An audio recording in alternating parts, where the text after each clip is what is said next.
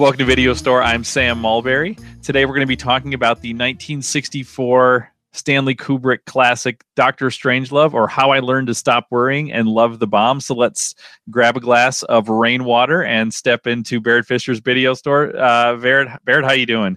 I'm doing well, Sam. I do not have any grain alcohol. All right, we'll have to stick with the rainwater.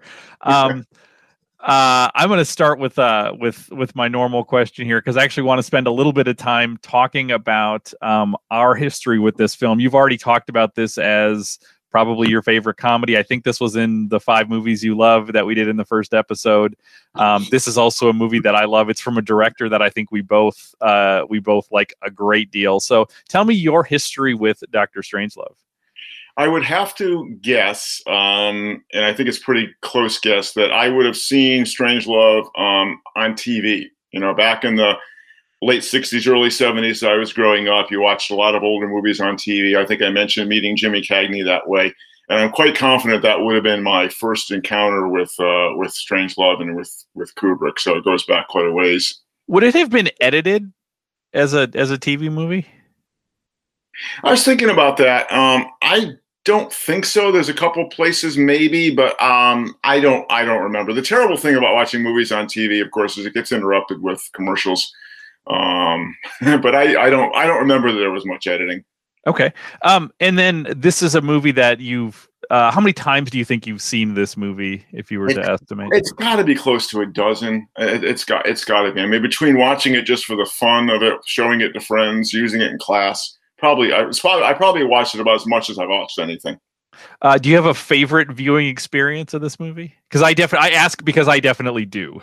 Well, let me say this maybe my most memorable viewing experience. When Amy and I and the rest of the family would have students from abroad, most frequently Japanese, we were always trying to find ways to entertain them.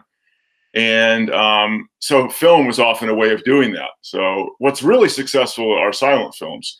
What's not so successful are films that rely on satire or humor, because there are so many linguistic and social and cultural norms at work.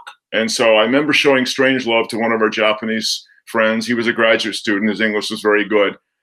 And he couldn't understand what was supposed to be funny about it, or even satirical about it.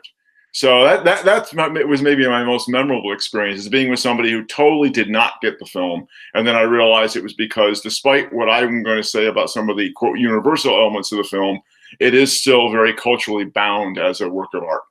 Absolutely. I will say I first watched this movie probably 98 or 99. And the reason I can place it there is because I remember this would have been towards the end of college. And I remember watching it was like, I think it might have been even a 3-hour thing on TV when they rolled out the initial AFI 100 list.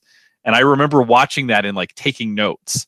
And I wrote down a bunch of movies that I'm like, I need to see this. I need to see this. And then I started to go to the library and would check out movies. So I think this was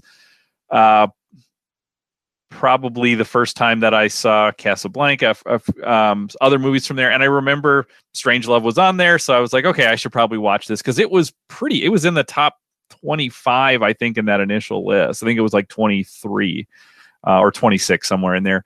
And I remember checking it out, and I didn't know much about it, and looking at the cover. And in my head, this was a black and white movie about the Cold War, and it was going to be very serious. Like I didn't know anything about it, and then this movie played out in front of me, and I really loved it. Although I didn't know. It was so much not what I expected, which as we've said before, is often a very great thing. And then I've seen it over the years, and I think this is probably my 5th time seeing it. And the thing that struck me was every time I've seen it, I like it more. I mean, I honestly, I think after watching it this week, it has moved itself into the conversation of, oh, this is my favorite, like, funny movie. This is my favorite comedy. It's in the conversation with Lebowski and a couple other things where this one's just one that I'm going to keep going back to, because this was my favorite experience in terms of enjoying the film, watching it. My most memorable experience watching it was the last time I saw it. We were in Paris. We were leading a trip, a study abroad trip. And whenever we were in Paris, Chris Gertz and I would find there's lots of old movie houses in Paris, and we would find a movie house that was playing an old classic movie. So one year we went and saw Rear Window, but one year it was Dr. Strangelove, and it was like probably an 11 p.m. showing. We tried to convince as many students as we could to come to the movies with us. So a bunch of us went and saw Dr. Strangelove in this tiny little theater in Paris, and it's just sort of like, so it's like this kind of romantic version of watching a movie like this. I loved it. Now I will say that experience, because it was at 11 p.m., I was exhausted and I was very sleepy watching it. So I don't think I enjoyed the experience more than the movie. But this time around, I actually watched it really early in the morning, and I'm going to do that for the rest of my life, is just watch the movies that I love in the morning, because this is a movie that has so much to pay attention to. And like you said, linguistically, it's so funny. So I think my mind needs to be sharp to fully enjoy what's going on. So this comes at an interesting, right in the middle of an interesting run of movies for Stanley Kubrick. So I want to start, before we get into the movie specifically, I want to think a little bit about Kubrick. So in 1956, he makes The Killing. 1957, Paths of Glory. 1960, Spartacus. 1962, Lolita. And then 1964 is Dr. Strangelove. Now, I will say I've seen everything Kubrick made from Strangelove on. I actually am embarrassed to say I've never seen The Killing, Paths of Glory, Spartacus, or Lolita. And I feel really bad saying I've never seen Paths of Glory, because I've taught courses on World War I. I've seen big chunks of it, but I've never actually sat down and watched the whole movie of Paths of Glory. So I'm confessing that here. What I'm wondering is, if somebody were, if it was 1964 and somebody were, kind of paying attention to what was happening in movies, is Strangelove a movie they would have seen coming from Kubrick? I mean, as I'm thinking about what I know about The Killing, Paths of Glory, Spartacus, I don't know that. I mean, I've read the book Lolita. I don't know the tone of his movie version of that, but this seems like a departure. Yeah, I think that's a really good question, Sam. Yeah, you're right. If I think about the lineup to Strangelove, it's not as though Kubrick had showed any particular interest in satire. He hadn't shown any particular interest in comedy at all. What he had shown interest in, however, is war. His first film, the title of which I can absolutely never remember, because I always get it confused with Woody Allen's Love and Death. But it's a really, really interesting film. So that had that, and it's about a war. It's about soldiers during a war. And then of course, Paths of Glory is a Fear and Desire is the movie you're looking for. Yes. Really interesting film. I recommend it. But anyway, it just became available DVD in recent years. Obviously, Paths of Glory, great World War I film. Spartacus, which he was not the original director. He never really regarded it as a Kubrick film. What happened with Spartacus, if I can do a little aside, is that Anthony Mann was supposed to direct it, and Kirk Douglas was producing. And Douglas didn't like what Mann was doing. Douglas had a good experience with Kubrick in Paths of Glory. So Douglas brought Kubrick in, and then was actually very unhappy with what resulted, even though most people think it's a great film, but Kirk Douglas wasn't happy with it. So that's always been sort of been considered a child of the left hand as far as Kubrick's concerned. But still, that interest in war is one of the really consistent themes in Kubrick's body of work. Because after Strangelove, you have Barry Lyndon, which is a war film, and then you have Full Metal Jacket, also war films. So in that sense, a film involving war and violence, I would not have been surprised came from Kubrick. And then if we think about sort of directly coming out, I mean, this is to think about this run from Spartacus, which is 1960, to A Clockwork Orange in 1971. In 11 years, he makes 5 movies. 4 of them are on the AFI Top 100 list. Like, I mean, it seems like he's this very prolific filmmaker, and then really, I mean, he made Barry Lyndon in 1975. The Shining in 1980. Then there's only 2 more Kubrick movies in those last 20 years. What I find interesting is thinking about what maybe are regarded as his 2 greatest movies, Strangelove and 2001: A Space Odyssey, which come back to back in his filmography, but couldn't be more different in terms of almost everything about them. Yeah, that's one of the things I really I love about Kubrick, because there is a definite Kubrick style. There's something distinctive about a Kubrick film, and yet he never, as you said, he never repeated himself. If the films are all quite different in tone, style, length, and with almost every film, he did something new, technological. He's famous in Shooting Barry Lyndon. All those indoor scenes, the 18th century scenes, are candlelit. And so that required actually inventing a new kind of lens in order to get adequate light for that. And he famously did not make AI for many, many years, and never ended up making it, because the technology didn't match the vision he had. And of course, he's known for regretting, after the astronauts went into space, he regretted that he didn't do a good enough job of making the Earth blue in 2001. So what makes I mean, you talked about him having sort of some distinct or a distinct style. What makes a Kubrick movie great? Because one of the things that I will say about everything that I've seen from him, some of the projects, some of them I like more than others. Some of them I think are more completely successful than others, but they're all, it's kind of like we talked about with Spike Lee, where it's like there's everything he does is elevated beyond just sort of a regular. I mean, when you watch a Kubrick movie, it's for me at least, it's an event to see, and it's and there's something great about them, even if the movies aren't entirely perfect. What makes a Kubrick movie great? I think at one level, to me, what makes a Kubrick movie great is just that it always gives me something to think about. I think that, I've tried to pick films for this series where they're really worth thinking about, talking about. My wife and I have a thing where we say, if we're still talking about the movie the next day, then it's a good movie. So I think to me, that's one of the things that's really interesting about a Kubrick film is he takes a topic or a set of characters, and he gets you thinking about them in ways that you didn't expect to think about them. So I remember, maybe the best example for me of this is, and it goes along with the second quality, which is he gets really great performances out of his actors, most of whom never want to work with him again. In fact, I certainly think about this. I think Sterling Hayden might have been the only actor I can think of off the top of my head that worked with him twice. Hayden was the lead in The Killing, and then he was Jack Ripper in Strangelove. But I think The Shining is a good example, because when The Shining came out, to be frank, I was really disappointed in it. I remember being all excited about it, seeing the previews over and over again, and then going to watch it and thinking, oh, it actually wasn't all that scary.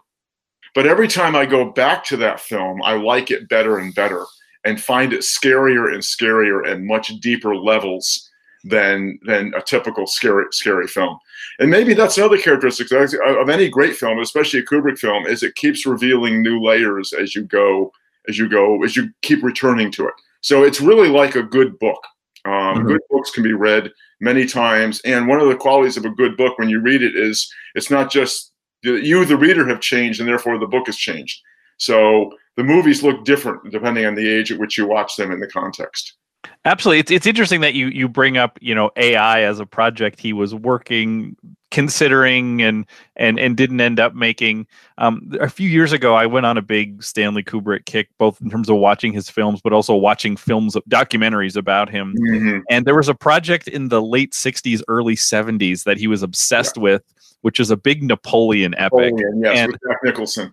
Yeah, and whenever I would get to a point in a documentary where they would talk about that, my heart would break, because that's the movie I want to see. Like, sometimes, Ann and I will be talking about, like, oh, do you want to watch a movie? We try to figure out what we want to watch. And sometimes I just feel like I want to watch the Kubrick Napoleon movie. That's what I want to watch. And it doesn't exist, in part because the movie Waterloo came out, and then that didn't do well. And then it was just like, okay, well, that project just got shelved. And I'm fascinated by how Kubrick would have told that story. And that actually makes another interesting point, Sam, and that is that Kubrick succeeds, in my mind, of being both an art house and a popular director at the same time. That somehow he makes movies that you could certainly show as a, quote, art film, but at the same time, he always wanted to reach an audience. As fussy an artist as he was never interested in having a limited audience. So let's dive into the movie itself here. As you said, you're in double figures for the number of times you've seen this. What were things that jumped out to you viewing it this week? Well, one of the things that I was concerned about when I went back to the film probably about 10 years ago when I was teaching it in one of my film classes, and at that time I hesitated at picking it because even though I knew the film well, I still thought to myself, well, it's a film largely about mutual assured destruction, and at that time that I was thinking the nuclear threat wasn't that great. So I thought, maybe the film isn't going to resonate much with today. And so what I have found remarkable is how incredibly, literally topical the film remains. So, I mean, and just to tick off a few things, I had just read recently that the so-called Doomsday Clock, which was established in 1947 by Society of Atomic Physicists to estimate how close we were to destroying ourselves with our technologies. The Doomsday Clock has never been closer to midnight than it is right now.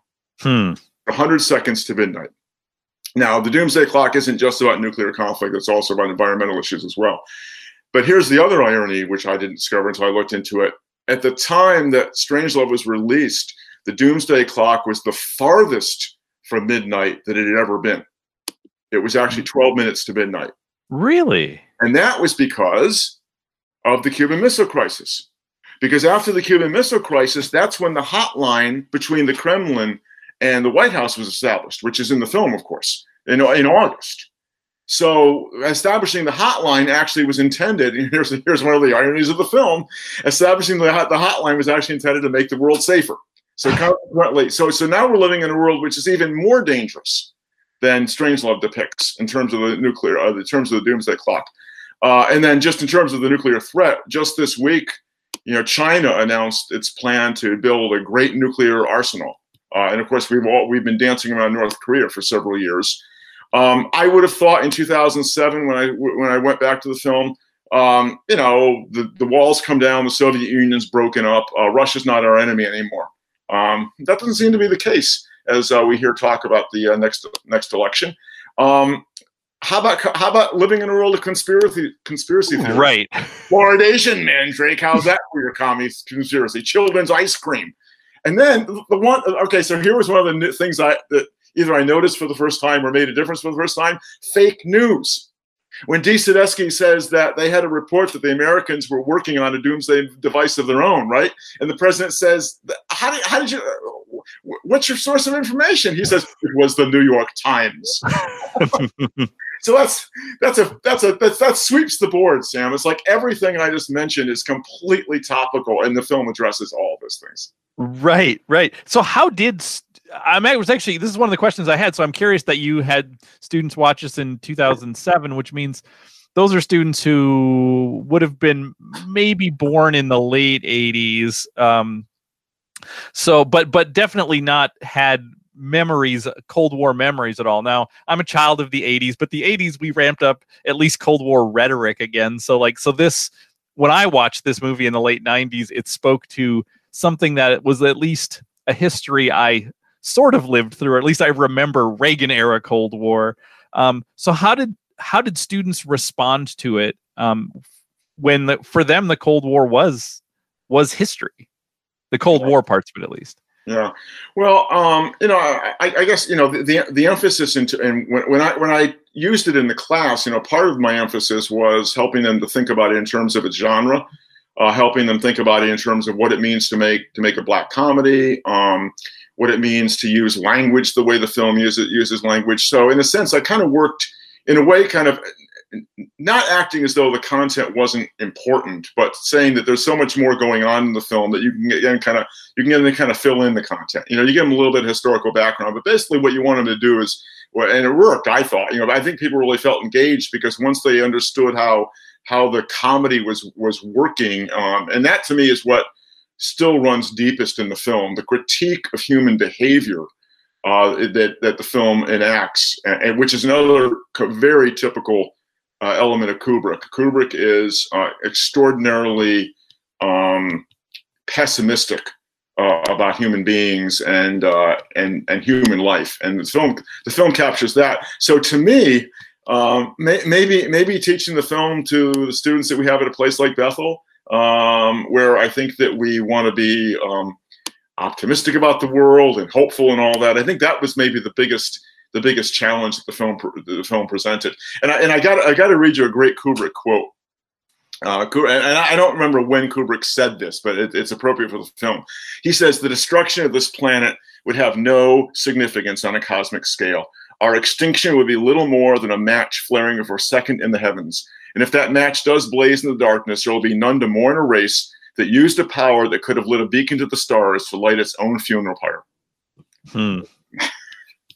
And that it's interesting because that actually speaks to one of the versions of, I can't remember now. We can talk a little bit about the complexities of the kind of stuff around the story and the source material and the movie Failsafe. But I can't remember if it was the source material Red Alert or the source material for the movie Failsafe, which was plagiarized from Red Alert. But one of those stories actually is bookended by aliens coming to Earth after this destruction and trying to figure out what happened, right? So it sort of speaks to that idea of like this is just this sort of blip over here, and it's like, oh, we'll try to solve this mystery of like what happened to this, what happened to this planet.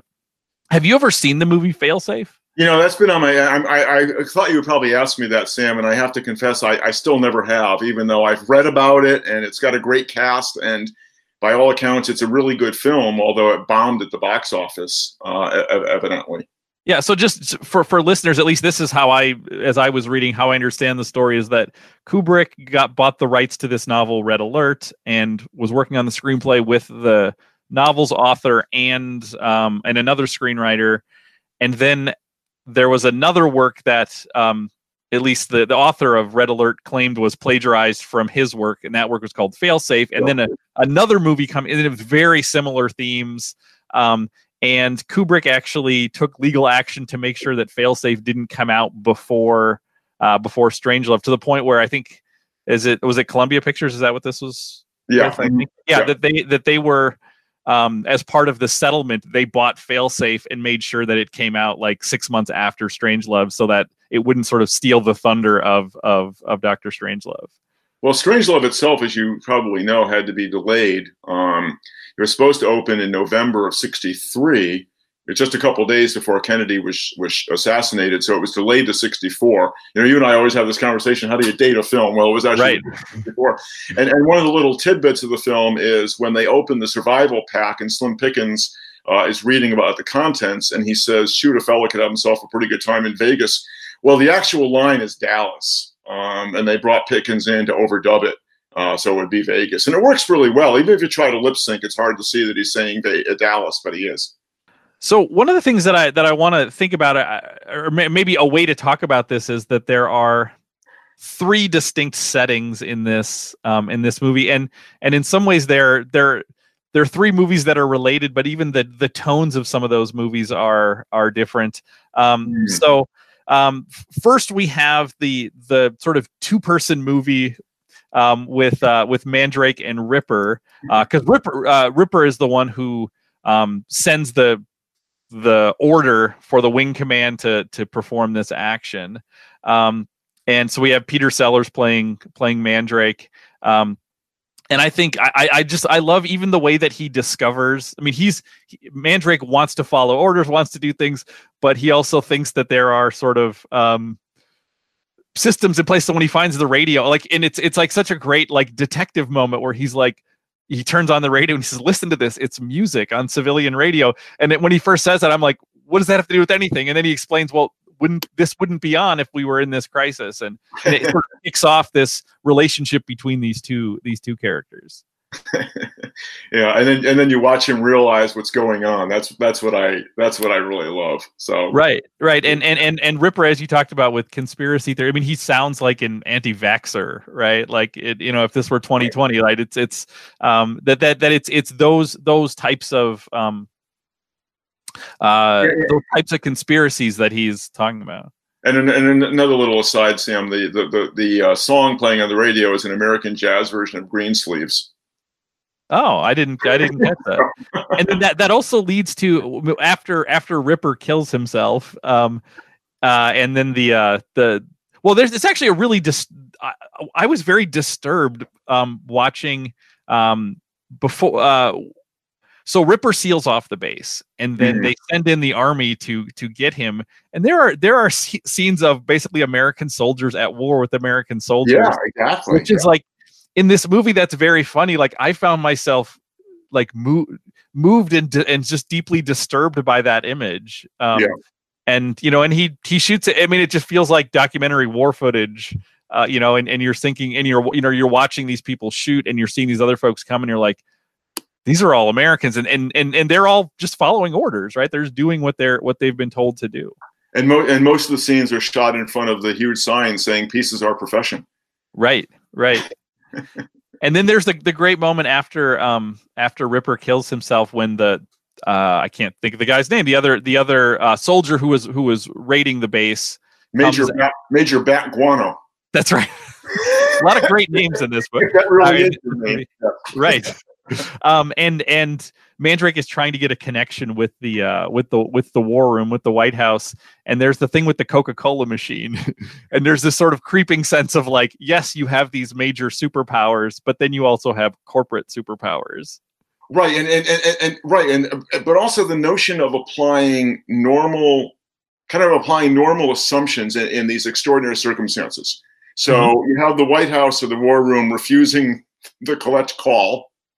Right. And then you have Major Bat Guano saying that's private property.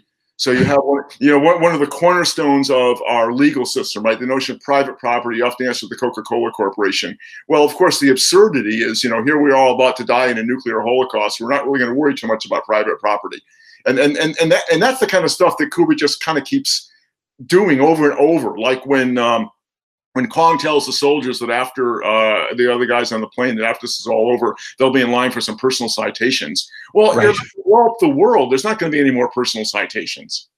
Right. And that's where I love that, Mandrake, because he's an outsider too, right? He's a British soldier in some British captain in some exchange program, and he's like the one person who's constantly pointing out the absurdity of everything Ripper is saying, but he's also trying to do it very respectfully. That's what it's just there. So there's this kind of propriety of rank, yes, but also like, but you see, this doesn't make any sense. And I love the point where he's trying to coax Ripper into thinking he's on his side, and he's like, remember a few minutes ago when you were shooting the gun and I was feeding you, and it's just like, just the way it's such a funny. I mean, Sellers has 3 very funny performances in here, but that one is one I forget about, because I think you remember the president and you remember Strangelove, but I think the Mandrake character is really, really funny. And I also have to say, another reason why this movie to me is so well made in so many respects, Sam, is that none of those lines are out of place. When he says "feeding me," the fact that he uses the image of ingestion and food is actually important, because so much of what the film is about is what basic human appetites, appetite for sex, appetites for food, appetites for violence, those basic drives affect everything that we do. So in each of those 3 different scenes, you have people eating. You've got the when the message comes in over the CRM, the radio guy taking the message, he's eating a sandwich. The Russian ambassador shows up in the war room, and he's a huge spread, huge buffet. So it's like there's this constant reminder. Even when Turgidson gets the call at the beginning, and the room he comes out of significantly is not described as the bathroom; it's the powder room, which of course, is where you keep munitions. And he comes out, and the first thing he does, he slaps his stomach like it's a big war drum. So there's this constant reminder that these men who are in charge of these machines are also very human at a very basic, what we would call incarnational level. And everything they do ultimately comes out of their bodies, which is why the body is the theme for Ripper, right? Our bodily essence, our precious bodily fluids. Right. And I love to jump maybe to the war room. I love when Turgidson is reading the the comments from Ripper, and it all sounds, and then he says the thing of, it ends with bodily fluids, and he's like, we're still trying to figure out what he means by it. I can't remember what he says, but it's just this very funny moment where you realize, oh, we know because we've seen that, but they're just seeing, everybody's dealing with partial information, and he's like, I don't know what he means by that. And of course, Muffley Merkin then says it's quite obvious the man is insane. Right. Again, that Sellers character also sort of trying to establish some sense of reason surrounded by people who have a kind of logic to the way they think, but it's not necessarily a totally rational logic. I mean, I also want to say, Sam, back to one of your opening questions, now that you've said that about Sellers and three roles, when I've showed this film, I have had students not know that Sellers is playing those three roles. Oh, really? Okay. Yeah. They either won't identify the president or they won't identify him in Strangelove. And of course, he was supposed to play Kong as well. Right. But he backed out, supposedly after an injury. There's debates over that. I think he also just didn't want to do it. So, yeah, it's more likely he just didn't want to do it. Yeah. The thing that's also really great about this film, because it cuts between these three stories and it's really intercut. Oftentimes when that happens, there's one story where you feel like, oh shoot, we have to go back to this. And I love every one of these. Like I loved being on the plane this time. Yeah. I love how tactile and analog everything is, and you also see, I mean, these are the people who are going to destroy the world, but you also see the professionalism in what they're doing. Like everything, they're following systems. I have to say, in 2020, it made me feel like I thought a lot about COVID protocols, because there's a lot of, we do this, we check this, we do this, we get this out, we look at this, we make sure we're doing. I mean, I would watch this in the same time that I'm writing seating charts for a class of 75 students and making sure everybody's where they're supposed to be, and it made me think of that as well. Well, also I have to correct myself, having talked about Sellers, because Sellers, of course, is in Lolita, so he's another actor who actually is in more than one Kubrick film. But back to the B-52. I mean, that interior was simply based on one photograph that Ken Adam had from a British magazine. And it was so close, the Pentagon really wondered if somebody had violated some kind of security protocol. And that's another characteristic I would say of Kubrick films, is they are designed so beautifully. The War Room is an amazing design as well. And I also, I think this is a really great podcast episode on Unspooled about Dr. Strangelove. So a lot of what I listened to this last night, so I'm sort of trying to remember things they talked about. One of the things they talked about, I think James Earl Jones talked about, he's one of the folks on the, I think it's his first movie role, one of the folks on the B-52. And he talks about how Kubrick wanted the rest of the film is basically white men, with the exception of the one secretary. But on the B-52, he wanted that to be a more diverse crew, right? Because in some ways that's representing the sort of common American to a certain degree. And a lot of this is about the breakdown or foolishness in the levels of leadership. But when you look at the actual soldiers, whether they're attacking the base or whether they're on the B-52, what you see, even though they're doing things that, I mean, it's soldiers killing American soldiers or it's soldiers blowing up the world, they're like super competent. Even though like Slim Pickens has a funny way of talking, like he is a hyper competent person in doing what he's doing. When the bomb bay doors are broken, he goes in and starts to do electrical work to fix it. And they're not skipping steps. They're doing everything. And when they don't have fuel to get where they want to go, they figure out where they can go so they can still do their mission. And I just found that really interesting.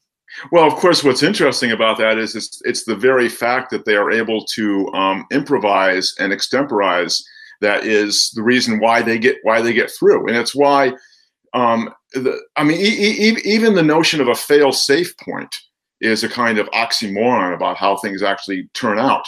So when the president says, put all of your resources into Laputa and you can't miss him, well, yes, you can, because they're trained. So it's ironic that the training enables them actually to evade the system. So right. Because in fact they aren't just cogs in a machine. Right. And that actually comes into so we can get back to the war room with this. It comes into one of the great moments with George C. Scott, who's brilliant in this movie, when the president asks him, would they be able to reach their target? He starts to describe how well trained they are and how that the B-50, and he's almost like acting out flying the B-52, and he gets so excited. He's like, of course, I mean, they can barrel it down so low, they'll never. And then he like realizes as he's saying it, he's saying, oh, that means they're going to succeed there's a good chance they're going to succeed at destroying the world. And it's this perfect moment because he's so excited about how well trained they are and how amazing this machinery is that he sort of forgets, oh, I forgot, we actually don't want them to succeed. In the same way, when they get attacked, when the Soviets are trying to shoot them down, they're sort of our heroes. So we're rooting for them to make it. And it's like actually rooting for them to make it is rooting for the destruction of humanity. Exactly. That's one more irony. Right. Can we talk about the war room a little bit? I mean, there's so much that happens here. Do you have favorite war room moments or really poignant war room moments? I've probably got two favorite war room moments. And one, of course, would be, I love the conversation between Mirkin and Kissoff.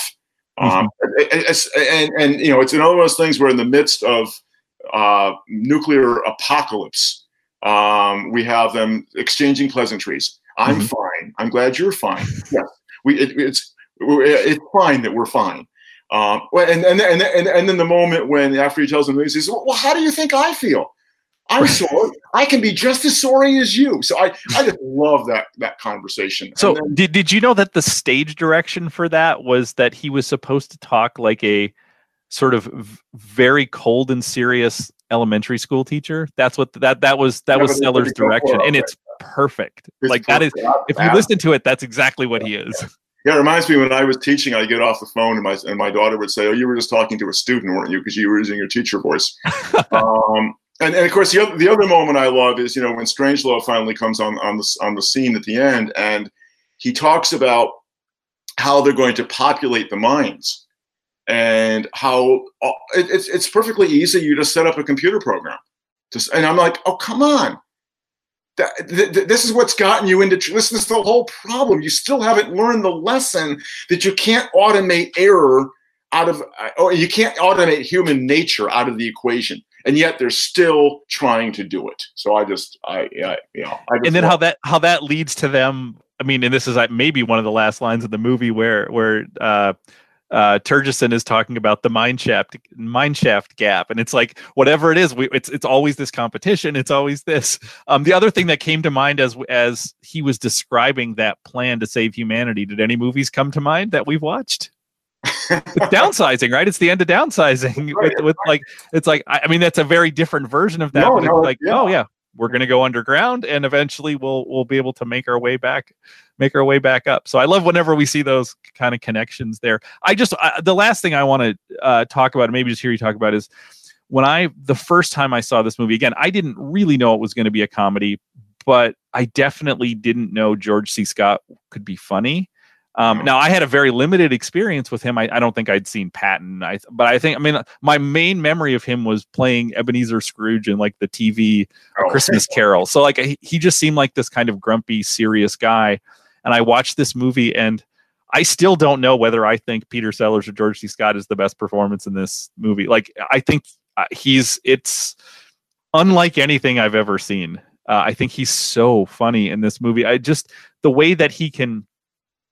I mean, it's a line early in the movie when he's talking about, how many people are going to die, and he's like, "Well, I'm not saying we're not going to get our hair mussed or something." And it's not just the lines, but it's the way he delivers them, and like that character seems it's so absurd, but seems so realistic. Like I believe that guy. I believe that's what a certain mindset looks like. Yeah, and he is competent. I mean, he's not a buffoon. He is entirely competent. Scott hated the performance, by the way. Hated Kubrick for the performance because Kubrick kept asking for different takes, and Scott would do him over the top, like he actually rolls on the floor, and that's what Kubrick kept in. So that's not what Scott wanted to see. But it's great. You're right. It's absolutely great performance, maybe despite himself. Yeah. Do you have other things with? I mean, we could obviously talk about this forever, but are there other things you want to make sure we talk about? Yeah, I think I want to talk just a little more about sex. because I really think that this is a film you could use to teach Freud. You can certainly use it to talk about the death wish. You certainly use it to talk about libido. That sex is central to what happens with Ripper when he experiences some kind of post-coital ennui and realizes it's loss of essence, which could be described as some loss of something else. You have the beginning, of course, which is Miss Scott in Turgidson's, and of course the name Turgidson. She's in his bedroom, and then of course the whole appeal of the mineshaft solution. And it is these guys are going to have 10 women, particularly attractive women, to every man. So there's a way, and of course the title, Strange Love. I mean, what is the strange love in this film? The strange love for the bomb, the strange love for death, the strange love for each other. I mean, even at the end, you have the president sitting with a drink in his hand, and you have Turgidson with his arm around the president's shoulder, and all of a sudden you realize it's just a bunch of boys hoping that they get to have all the girls to themselves. Right. And even if you think about the just to add one more image in here, I think one of the first images in the movie are these huge bombers refueling. And the image of that, I mean, that is a very sexual image, as one is literally almost mounting another, and there is this sense that we have built these machines to in this sort of sexual way, even. No, exactly. That's actually where I was going with that, Sam, because the opening song is "Try a Little Tenderness," and then when the music ends and the bomber pulls away, you have your post intercourse moment, and then of course we end with the ejaculation. I mean that the bombs go up, and then you get Vera Lynn's famous song. We'll meet again. So to me, the whole thing is kind of, and of course you also have Kong going down on that giant phallic bomb, and you have Ripper's cigar, when he's shot at that really low angle. So I mean, really, the whole thing, and that's why the only woman in the film is a sex object. So she shows up in Playboy magazine with a copy of Foreign Affairs on her bottom. And one of the stories they talked about on Unspooled was some film critic at the time wrote to Kubrick and sort of brought some of these things up, and his response was, "Yeah, you're the first person to say it, but yes, of course, that's exactly what this is about." So Kubrick's with you on that as well. That's good. So what do you have for next week? Well, I was thinking, Sam, what you said a couple of weeks ago, maybe 3 weeks ago, but you really like films that show you something different. When we went into Memento, so I think a film that really that kind of really wowed me by doing something that I hadn't seen a film successfully do before is Being John Malkovich. I love that. It's not a matter of formal inventiveness, so there is a bit of that. It's more the way the plot unfolds, and it's easy to have a great premise, but to follow through on it. And I love each turn that this film takes. It's of course written by Charlie Kaufman, who's I think one of our great contemporary screenwriters, another guy that actually has lots of good ideas. And also the film's got one of my favorite actors in it, John Cusack, and John Malkovich. I just love John Malkovich as well. So anyway, so it's a film that I haven't revisited in several years, and so I'd love to go back and take a look at it again. Oh, I have seen this, and it's been probably a decade since I've seen it. I remember being blown away. I don't think about that when it comes to movies that like opened up something brand new to me, but it absolutely was. So I'm very excited to watch that and to talk about that next week. Barrett, thank you so much for giving me a reason to watch Dr. Strangelove for a fifth time, and I'm sure there will be a sixth, a seventh, and an eighth. This is one that I can't wait. I watched it by myself, and I was like, why didn't I watch this with my wife and son? Because like they both, I mean, my wife loves this movie, but like my son, I think would really find this movie funny. So yeah, this is one I'm just going to keep coming back to. So thank you for recommending this and for having this conversation. We will be back next week to talk about Being John Malkovich in the video store.